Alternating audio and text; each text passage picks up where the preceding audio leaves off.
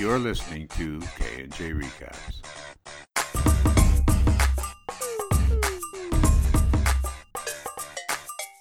Welcome back to Stranger Things Season 3, Episode 3, The Case of the Missing Lifeguard. I am Jess. I am Kim. Hi, Kim. So I was thinking as I was watching this episode, we once had someone leave us a written review. I think it was on iTunes, and they said that one of the things that they liked was, you know, because we go through scene by scene and there's a lot of jump scares, that it was like a nice way to know what was coming. Yeah. They were actually like listening to the podcast before watching the show, I think. That's right. And I've heard of people do that with scary things. And I am not that good with scary things either. And I actually wish that I had listened to our podcast before I watched this episode. I was like, really? So anxious watching moments of this. I was like, oh, God. Yeah. So yes. We're out there doing a public service. Suspenseful for sure. I mean, Billy and Heather are fucking terrifying. Billy and Heather are so freaky. Nancy going into the basement, like... Oh, I know. Mrs. Driscoll. What has happened to you? Ooh. So, before we dive into all of these incredible scenes, welcome back. We are on episode 3. We're going to go through this scene by scene. And as I just mentioned about a rating, it really helps other people find our podcast. If you're listening to this, if you don't mind dropping us a quick rating and review, this is really just a fun passion project, side project that Kim and I do. This is not our day-to-day full-time jobs yet. Yeah. It's hard to believe because we come across so professional, I'm sure. Correctly. Yeah, exactly. But yeah, give us a rating review. Let us know what you think, and leave us feedback to kjrecaps.com/feedback, or find us on Facebook and Twitter and let us know how you're finding the season so far. Yes. And what that would be really, really helpful, you guys. I know that everybody asks you for that, and until we started podcasting, we didn't fully realize why. And now I rate and review everybody. Yeah. Yeah, exactly, because it is really, really hard to get found. There are a lot of podcasts out there, and some of them are much bigger than us, and production companies, and a lot of money going into their podcasts, and we're just we're just amateurs who are doing this for fun. But of course, we still want to reach as many people as possible. So ratings and reviews really, really help, and we would love your help to try to cut through the noise a little bit and find some more listeners. So thanks in advance. Perfect. Okay, so we are going to dive into this scene by scene. If Kim, do you want to set us up with this rather long cold open? It was long. Yeah. Yes, I would very much. Okay, so Elle and Max are having a sleepover. It is delightful. They're dancing. There's Ralph Macchio, who I also had a crush on when I was their age.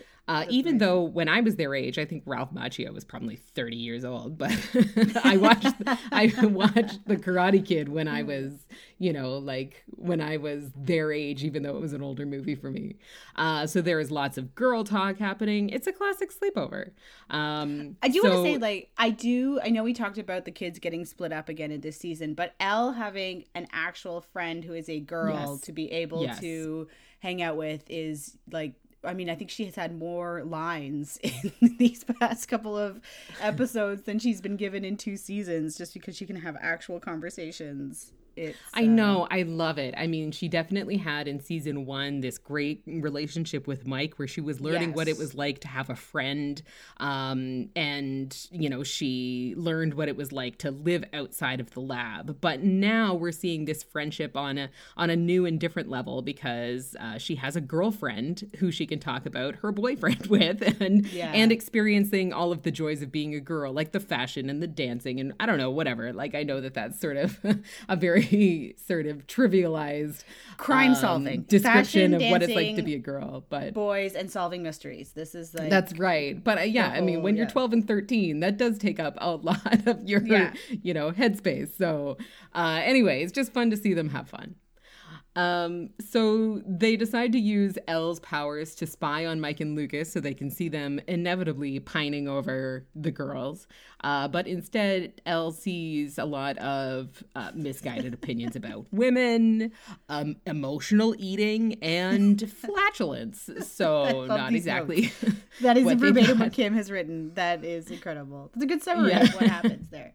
That's right. And I thought you're so used to seeing that space she goes in to look at people, where it's all black, like that weird in-between area being for creepy purposes, which of course comes back later in this episode. But this one where you're just seeing for fun the boys on a couch is pretty hilarious. Like it's like a weird juxtaposition. Yeah. So meanwhile, Hopper stumbles back in after his stand-up by Joyce at the restaurant. He is still drunk, and it is a bad look for Hopper. And he drove home. Like, I don't know how drunk he's supposed to be, if he's just angry. Like, he had a scotch and part of a bottle of wine. I feel like that's how they're trying to make this be okay, but it's a weird mix of either he is angry and drunk, or I don't know, just angry. Anyway, he is definitely supposed to be drunk. They made a whole thing about him stumbling out of the restaurant. That's true. But he didn't have that much to drink for a guy the size of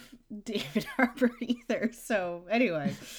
And then also not cool, the rage that he flies into immediately when he thinks that Elle is in the room with Mike. Yeah. But he very quickly changes his tune when he sees that it's actually Max in there and not Mike. He is instantly delighted by this turn of events and quickly agrees to the sleepover. So, I don't know, Hopper, you need to get your shit together.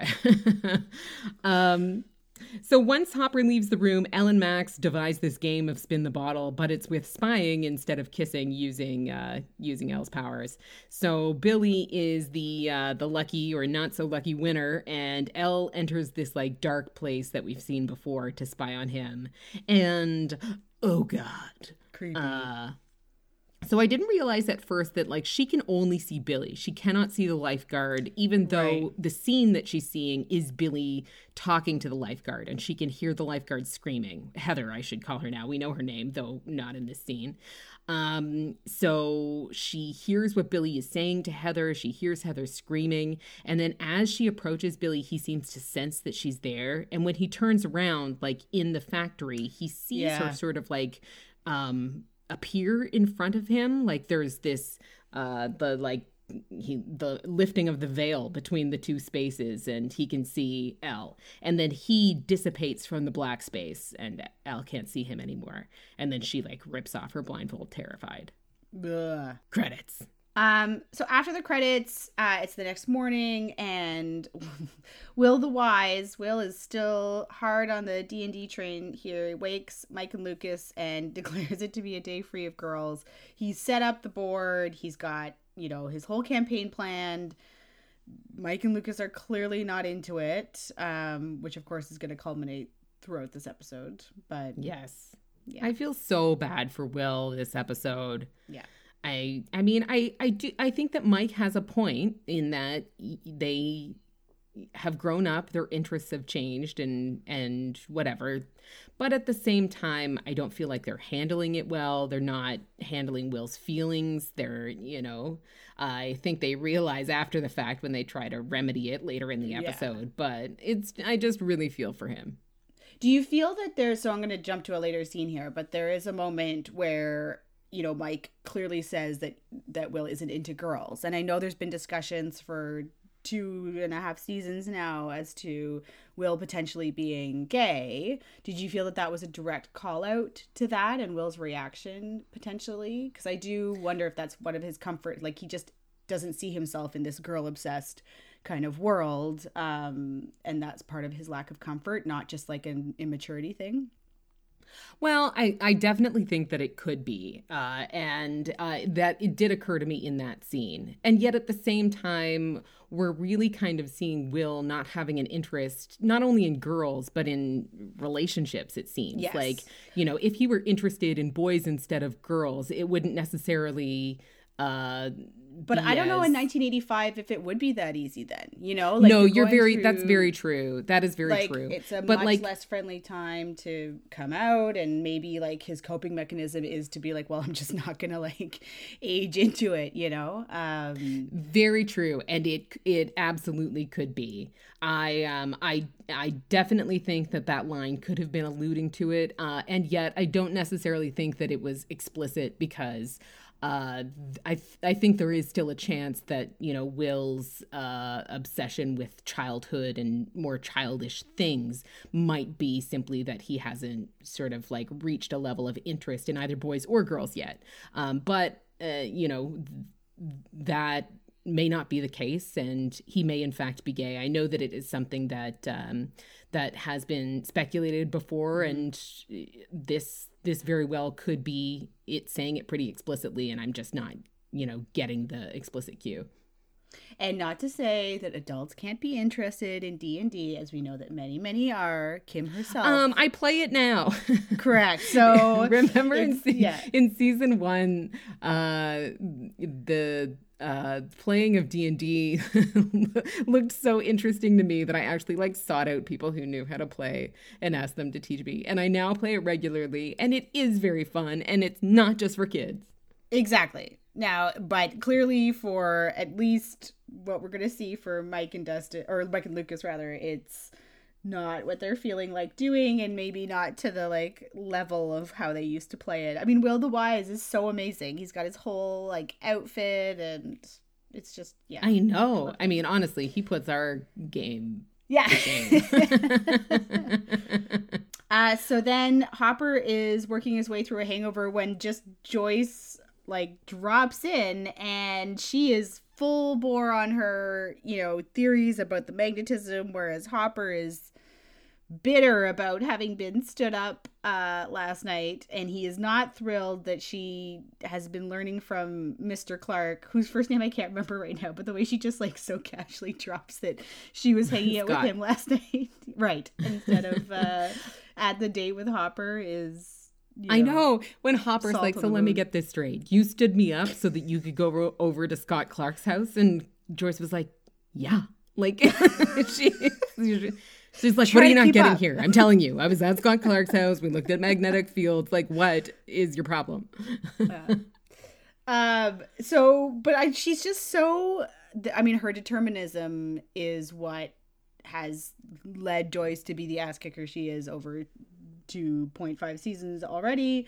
So she has decided she's going to go see the lab and is going to go do it by herself if Hopper isn't going to help. And so even though he is furious, he ends up tagging along because he is a good human deep down inside. Yes, he is. And I thought that he brought up some like somewhat poignant facts when he was like doing his diatribe to Joyce. Oh, me too. Yes, I definitely want to talk about that more, because like his emotions were very open there, and it was because I have felt, and I think we can talk about that after too, but to a certain extent I'm like, how have these people not left Hawkins? Like, I would have sold my house. I'd be so far away from this place at this point. I know. I think this episode at least somewhat gets into that. I agree. And like I really feel like even though I don't love the way he handled this whole thing, I think that he has a point about, Joyce being somewhat scared or reluctant to enter into a relationship with Hopper because of everything that's going on. He is not right, however, about her simply inventing things to be worked up about, because we know that she has a very clear point about the magnets. She is in fact right, as she usually is. So, and that's just a little bit like, after everything, it's like everybody. Yeah, I know that like the willing blindness here has got to be a coping mechanism, and I'm willing to accept it. Like, I'm not annoyed by it, but at the same point, I'm just like, this is a woman who figured out how to talk to her son in the Upside Down via Christmas lights. Like, when she tells you something's up, she's not being a crazy mom, you know? Like, yeah, listen. Even these newspaper people, even if you don't know what really happened, you had a lab kill 2 people. You know, it's not.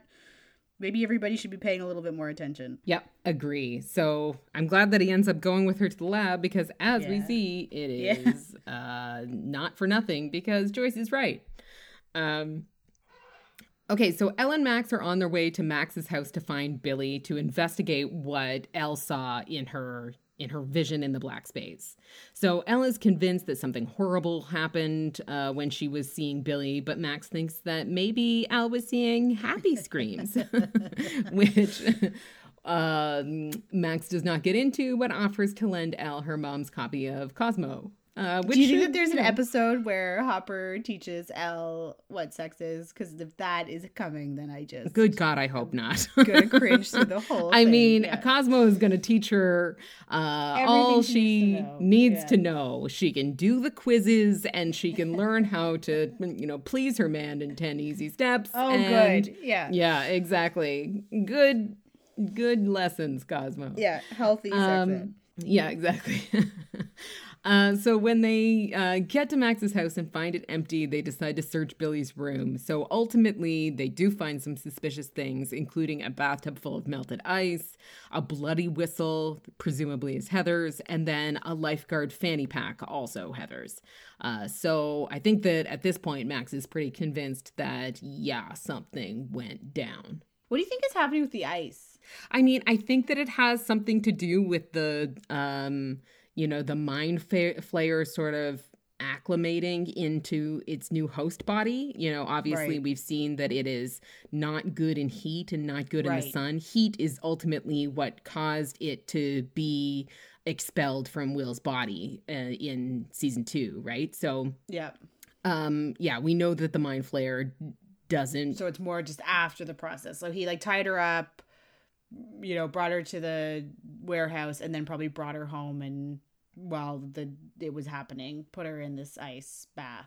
Yeah, thing. I actually think that I think that maybe when we saw Billy at the pool immediately after his encounter with the mind flayer, the night before, and the sun was bearing down on him and he was hearing static and whatever, I think that might have been Billy before he acclimated. And then he maybe did his ice bucket, whatever. Right. And now the Billy that we saw at Heather's house, this is fully integrated Billy / mind flayer, and that he is no longer sort of struggling struggling no flicker of struggle or recognition to his sister shows up, it's all so I think that Billy is in there, but I think that ultimately he's sort of a passenger and the mind flayer is running the show somewhat now, whereas before I think that what we were seeing was sort of Billy and the mind flayer maybe struggling for dominance within Billy's body, and so I think that the ice is a part of the mind flayer sort of making itself at home in its host.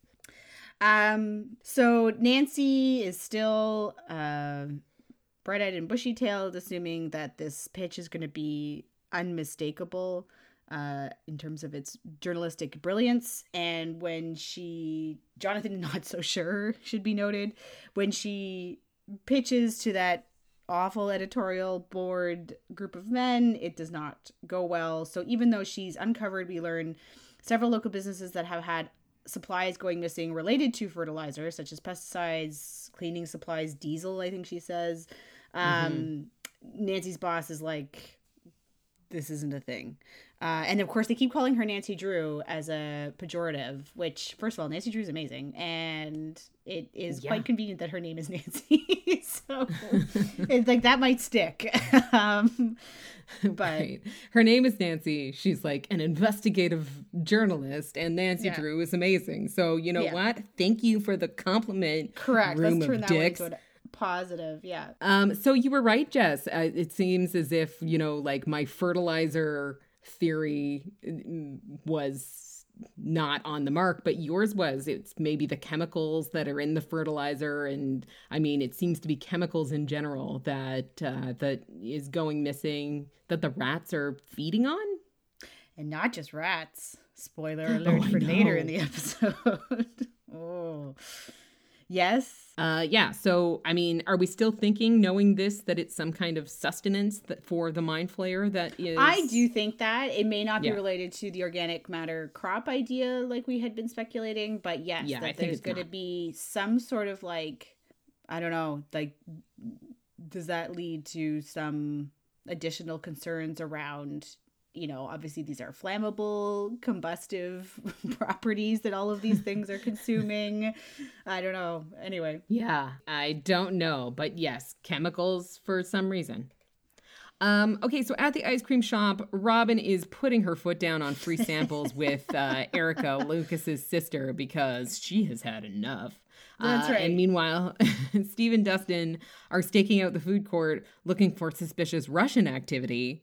And I love Dustin's description that he's like, blonde, tall, earpiece, duffel bag. Duffel bag. Russian stuff. So Steve is actually a terrible spy because he is very distracted by girls. And Dustin rightfully points out that Steve has the perfect girl right in front of him in Robin, but Steve insists that he is not interested. Which, Dustin, I think, is wise beyond his years to point out. Oh, yes. That Steve is still very much hung up on a high school mentality where he is looking for the popular girl and he's looking for someone who's going to make him look cool by dating instead of looking for someone who he's actually interested in. Like exactly. Robin. And here he is spending his, well, I guess it's not really his free time. I believe he's being paid by Scoops Ahoy. That's right. He is in uniform. Yeah. But, with younger kid who this the shit he loves, and you've got a girl who's just as into it right in front of your eyes. He's at this point he's just willfully blind to this whole situation, but clearly there's some hand holding later, so things are changing. Yes. So back in Mike's basement, this is the scene we kind of referenced earlier. The D&D is happening very lacklusterly on the behalf of Mike and Lucas. They're not taking it seriously. They clearly think it's childish. And when the phone rings, Mike rushes to answer it thinking that it's Elle, which it isn't. And then when they try to resume the game, basically Mike, says that he'll sacrifice everybody, ending it prematurely, and kind of jokes around. And this is what his breaking point ultimately is. And we see that fight where there's this conversation about them not being kids, and where Mike says that Will isn't into girls. And Will bikes home in this horrendous, storm, thunder and lightning, at the end of this fight, which is sad and not safe for many reasons. So back at the pool, Max and Elle are trying to track down the owner of the fanny pack. So they speak to the manager, who tells them that it belongs to a lifeguard named Heather, but she did not show up to work that day. So the girls steal a picture of Heather so that Elle can find her with her powers. And then in the black space, Elle has another terrifying experience where she sees the address where Heather is, finds Heather in a bathtub full of ice, and then Heather begs Elle for help before being pulled away beyond Elle's reach. What are your thoughts on the way that Heather was pulled into the deep like that? I know, it's it looks like she's drowning, and you got this watery surface in that black space. If that black space is kind of the in between our world and the Upside Down, is it just a visual representation of her truly being pulled, at least her soul or something, you know what I mean? Being pulled into the Upside Down, because next time we see her, she's clearly fully Mind Flayer occupied, right? Whereas in this scene, it's clearly really her. So the real her is now stuck, maybe in the Upside Down, and she's been replaced. I don't mean physically, but her mind and spirit. I completely agree. I felt like this was kind of a visual representation of Heather's consciousness becoming out of reach. This was Heather is no longer, findable by Elle in the black space because her consciousness is now buried and the Mind Flayer has taken over. That's sort of what I thought that this was representing. Right. So then Hopper and Joyce arrive at the lab at night in a thunder and lightning storm to investigate with flashlights. Oh man, this is scary. And it's locked up tight. He has to use bolt cutters to cut the lock off of it. It appears to be abandoned. There's the scene in the lobby where, if we didn't remember how Bob died, we get a good reminder of him being a bloody reminder. Punctured to death by the demo dogs, which of course is traumatizing for Joyce to be back there. And everything looks abandoned until, of course, we see a flashing red light on a security camera come alive. Yeah. So, like, do you think the Russians are in the lab using it somewhere? They must be, or maybe that guy is using it as a helpful, the guy we see later, like the Russian guy.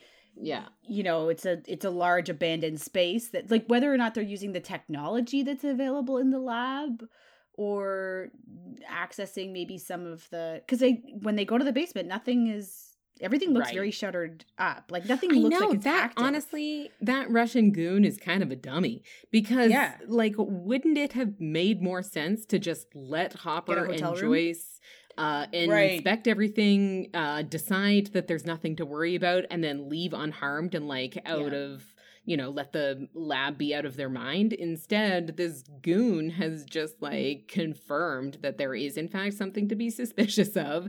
And unless they were close to discovering something else. Like, maybe there's, I mean, why would you be there if you weren't trying to leverage something that the lab had set up? Yeah.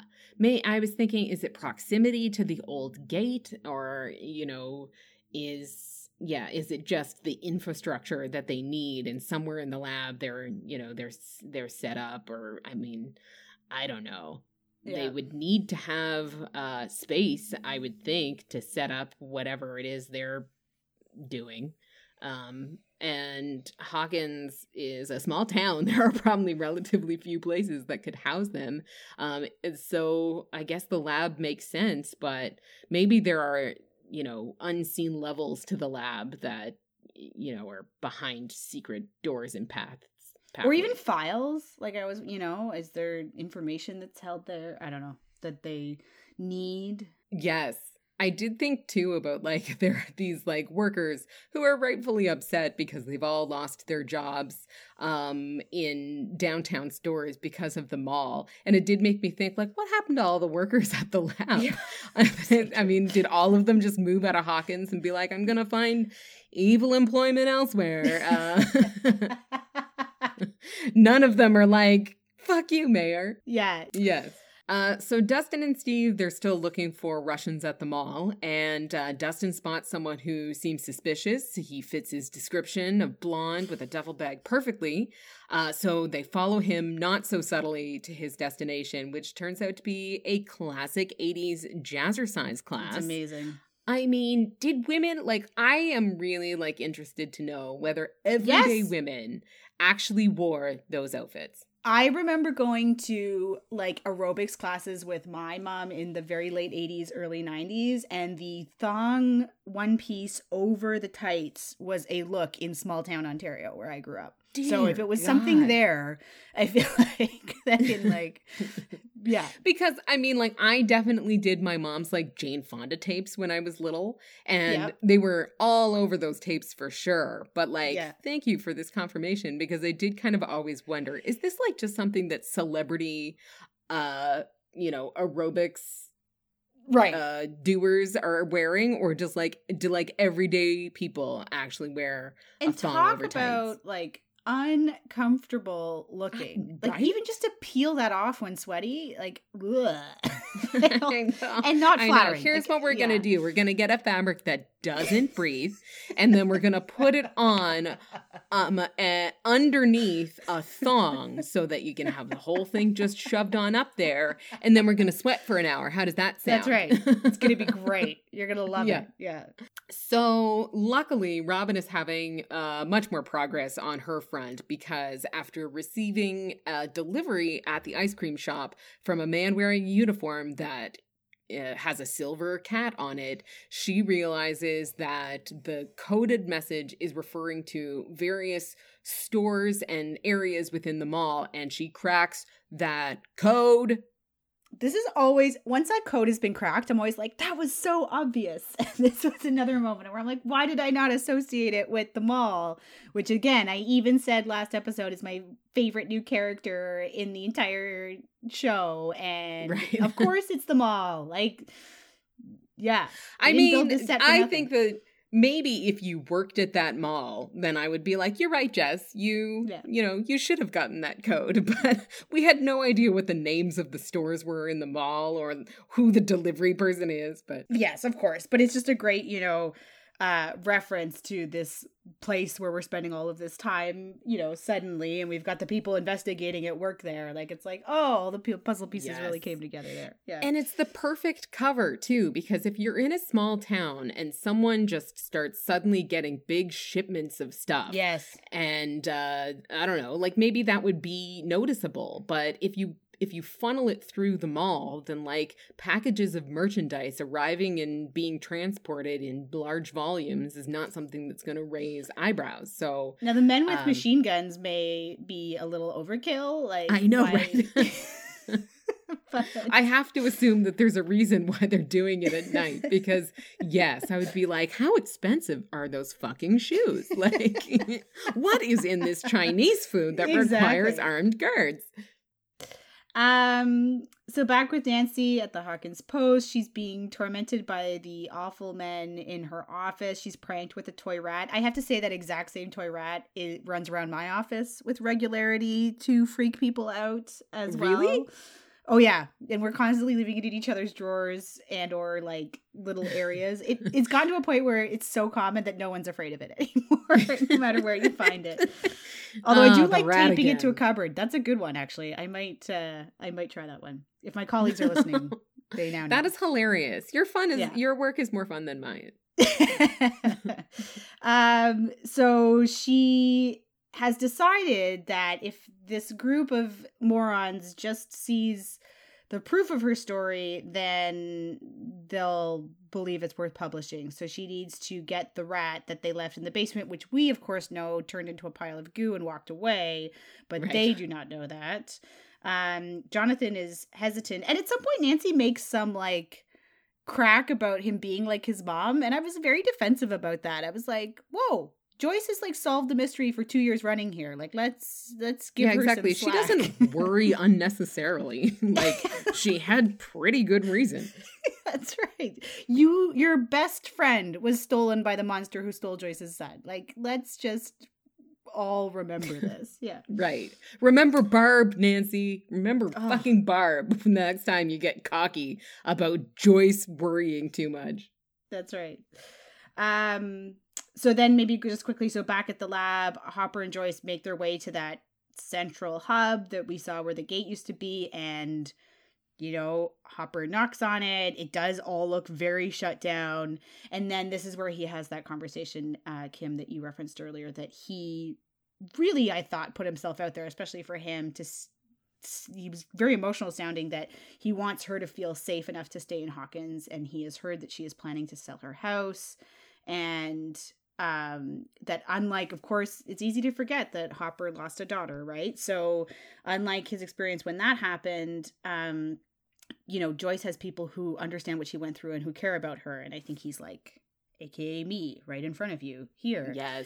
But that moment is ultimately interrupted by the noise elsewhere in the lab. But I thought it was a great insight into this, like, you know, he often doesn't let those emotions, like what she was trying to tell him to do when talking to Elle, and he finally found a way to kind of put himself out there. I agree. I think that this was really heartfelt. I think that he made some great points. I really appreciated, though I'm sure Hopper did not, Joyce's attempt at a joke when he was like, there are people who care about you. And she was like, you mean Scott Clark?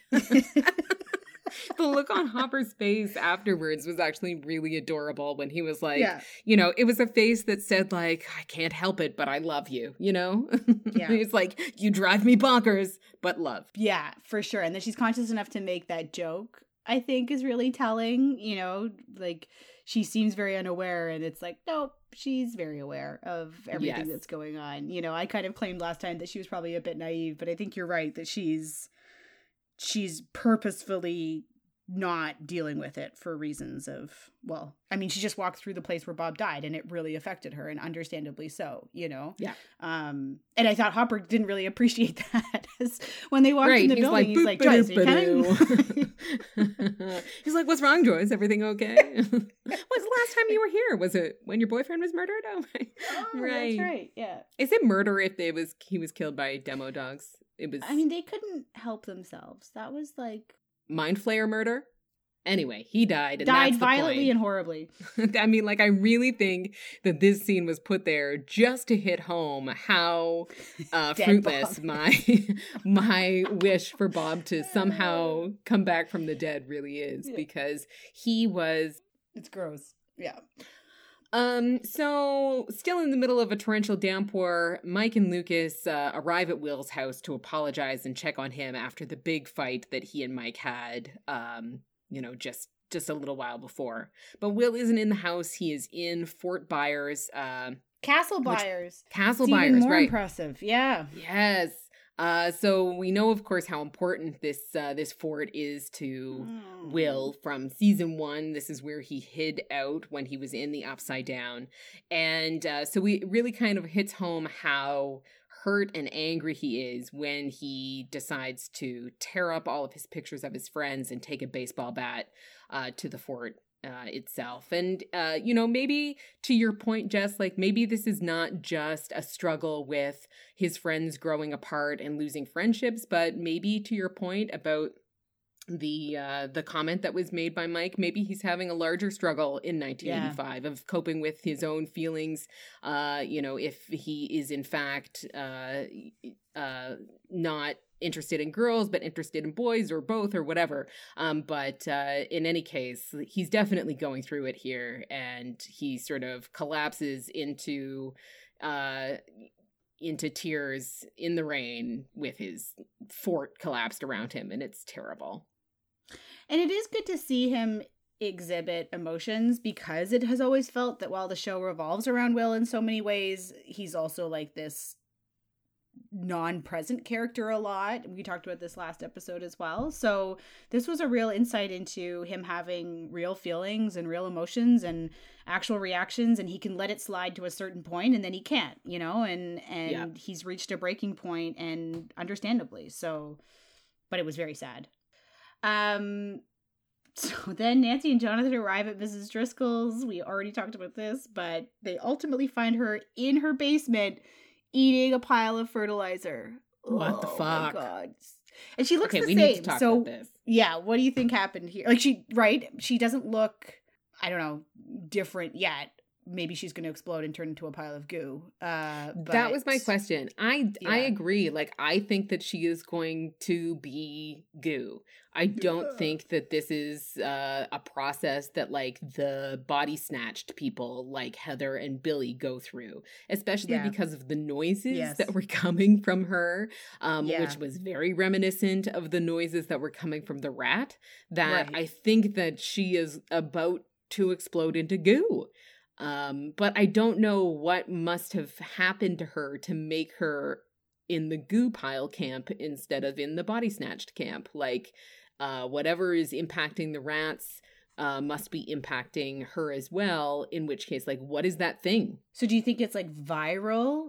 She was close to the rats, caught the rat, therefore she's infected with it? Or do you think it's like the location of her house? I don't know. I mean, I don't know. I think that could very well be it. Like, the viral thing is something that came up in the past. Like, in season 2, the Mind Flayer was described as a virus that was infecting things. And in the lab, Paul Reiser's character described it as a virus or whatever. So it could very well be that.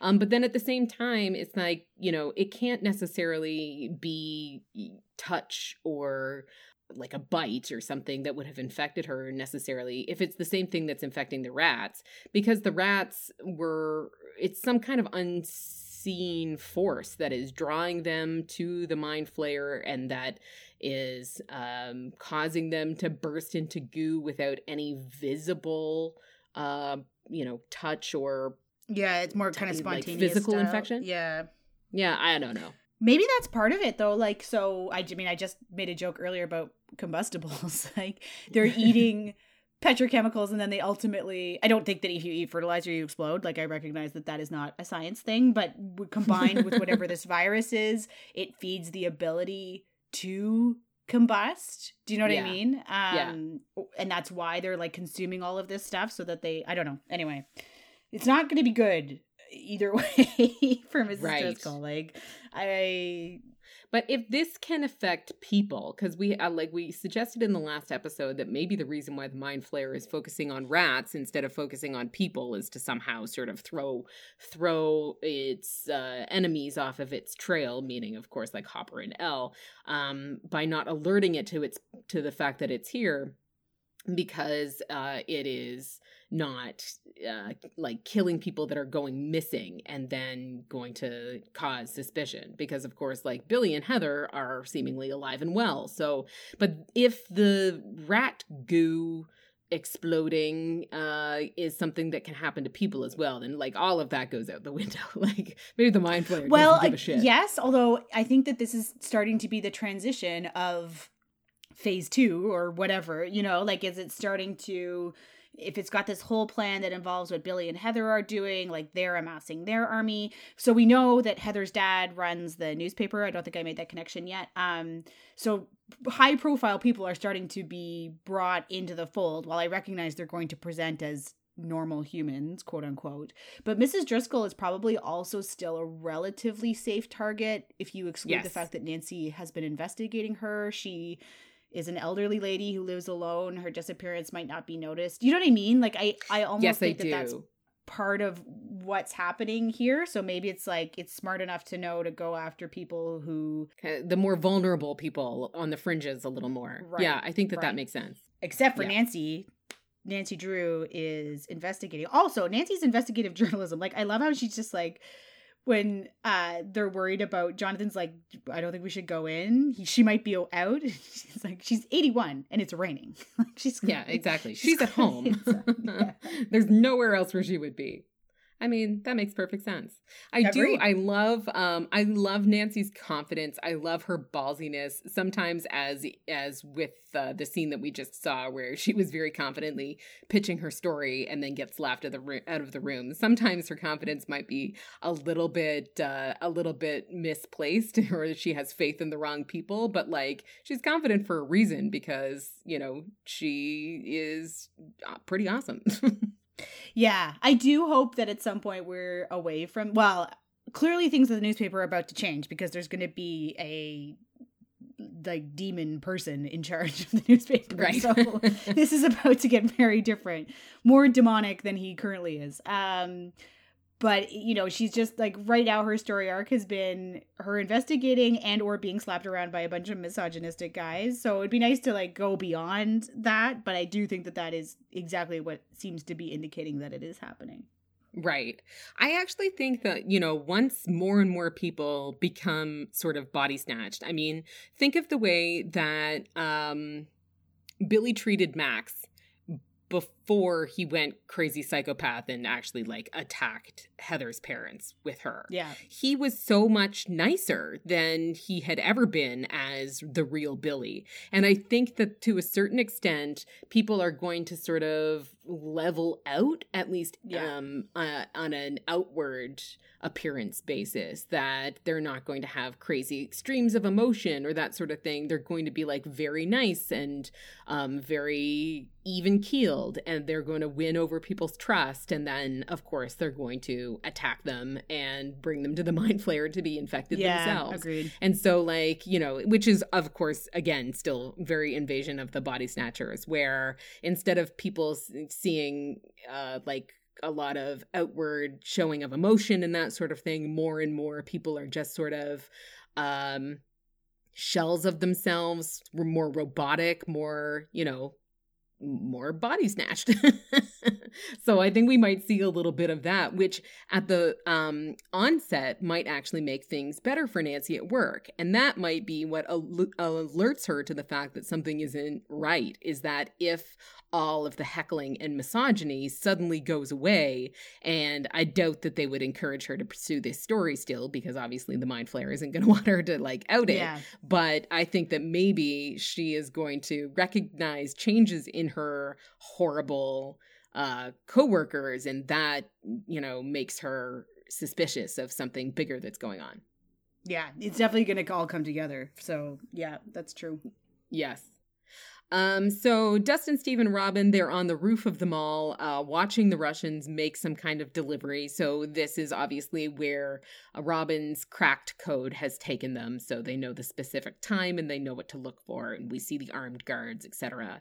They are unfortunately not all that subtle. So they draw some attention from an armed guard. They squabble over the binoculars, you know? Like, I know. That's what gets them noticed by men with machine guns. Like, let's focus on the end goal here, people. That's right, exactly. But it does result in some hand-holding between Steve and Robin, so I'm not mad at that.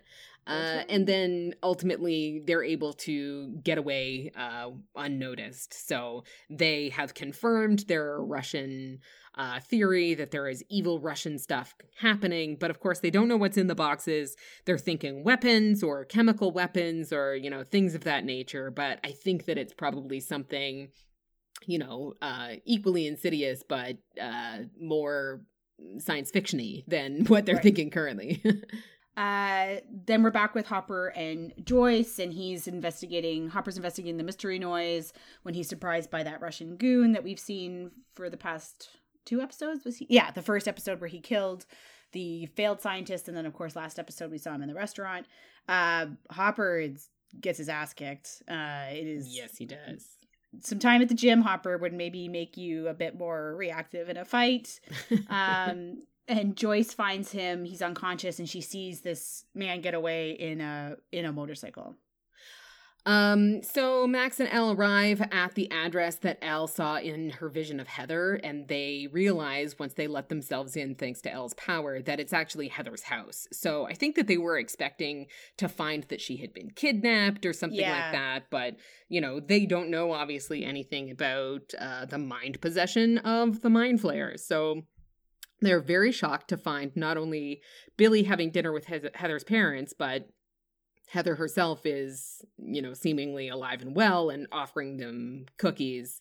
As we mentioned, Billy is almost overly nice to Max and is, you know, putting on quite the show for Heather's parents. They seem to like him quite a bit, but we know what the real Billy is like, and it's not this. So, so all part of the grand plan, because Max and Elle leave confused about what just happened, and then the Mind Flayer seems to recognize Elle, like by seeing her through Billy's eyes as the person who's responsible for closing the gate the year before. So like it has this realization, and we see Billy's like pupil dilate with this information. And then at the flashback to that, to actually seeing her doing that is very cool. Yeah, completely. So I think that this is kind of alluding to the new abilities that the Mind Flayer has by like being fully in this dimension versus in last season where it was only here sort of as a specter or, like, you know, like as part of Will's possession, that it couldn't necessarily like see or recognize, you know, so it's only now seeing it with Billy's human eyes, I think, that he's seeing who Elle is. Anyway, so like at the same time, there's this flash to Will who in the same moment seems to sense that the Mind Flayer is back and tells Mike and Lucas, who have found him by the fort, that he is back. Yeah. So I had some thoughts just about how maybe Will's ability to sense the Mind Flayer might be able to work as like a detection of who has been possessed and who is currently body snatched by the Mind Flayer. So that because Elle and Max couldn't tell, they didn't know that Billy and Heather had a, you know, other dimensional being controlling them. but maybe Will can just by being in the presence of these people. It's very true, because I think until now, the way they've shot it, it looks like something's coming up on Will's back, and so you think that there's something right behind him. But this does seem to indicate that it's just something more broadly, and maybe he has some sort of connection that can be used for good. It's not that Will is necessarily in imminent danger. Obviously, everyone's in danger, but, which is kind of how I had been interpreting it, but rather that he's able to tell when, like, big emotions are felt by the Mind Flayer, or like a big presence is felt. Yeah. So that could be put to use. Because you're right, the fact that Elle can't tell, and we've always relied on her ability to kind of sense these things.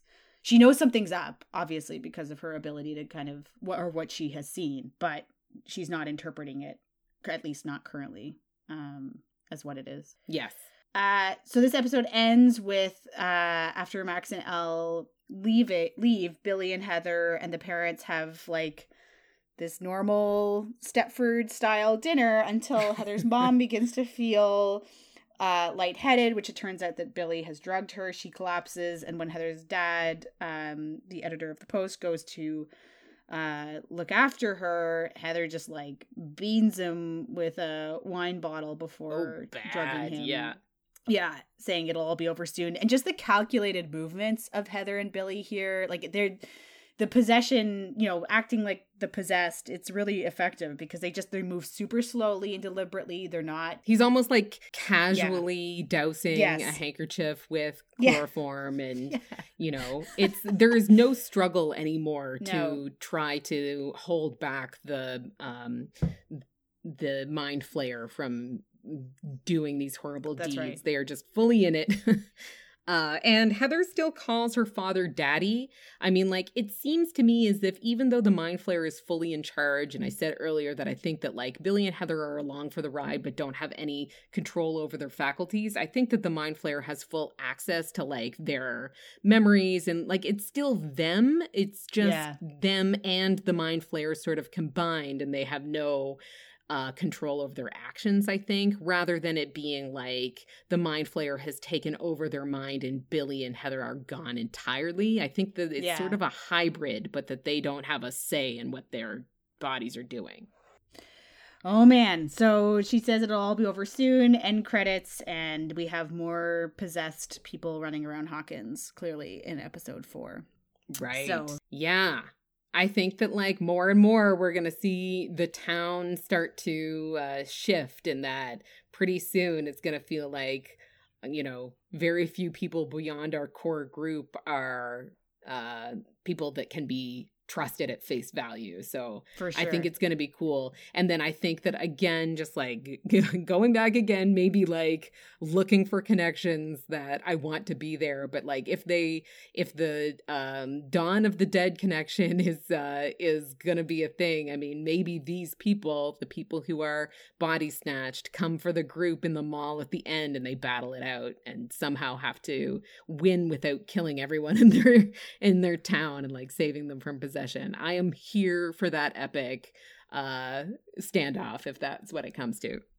Absolutely. No, it's you can kind of see some of the pieces coming together, and I'm sure by episode 8 we'll be like, no, that was not even close. So yeah, exactly. We'll see how it goes. So thanks everyone for making it through episode 3 of our recaps. A reminder, as you sign off, if you can jump in and leave us a rating or review to help other people find the podcast, that would be great. And we will be back again tomorrow with episode 4. Awesome. Thanks so much, guys. Thanks, Kim. Okay. Bye.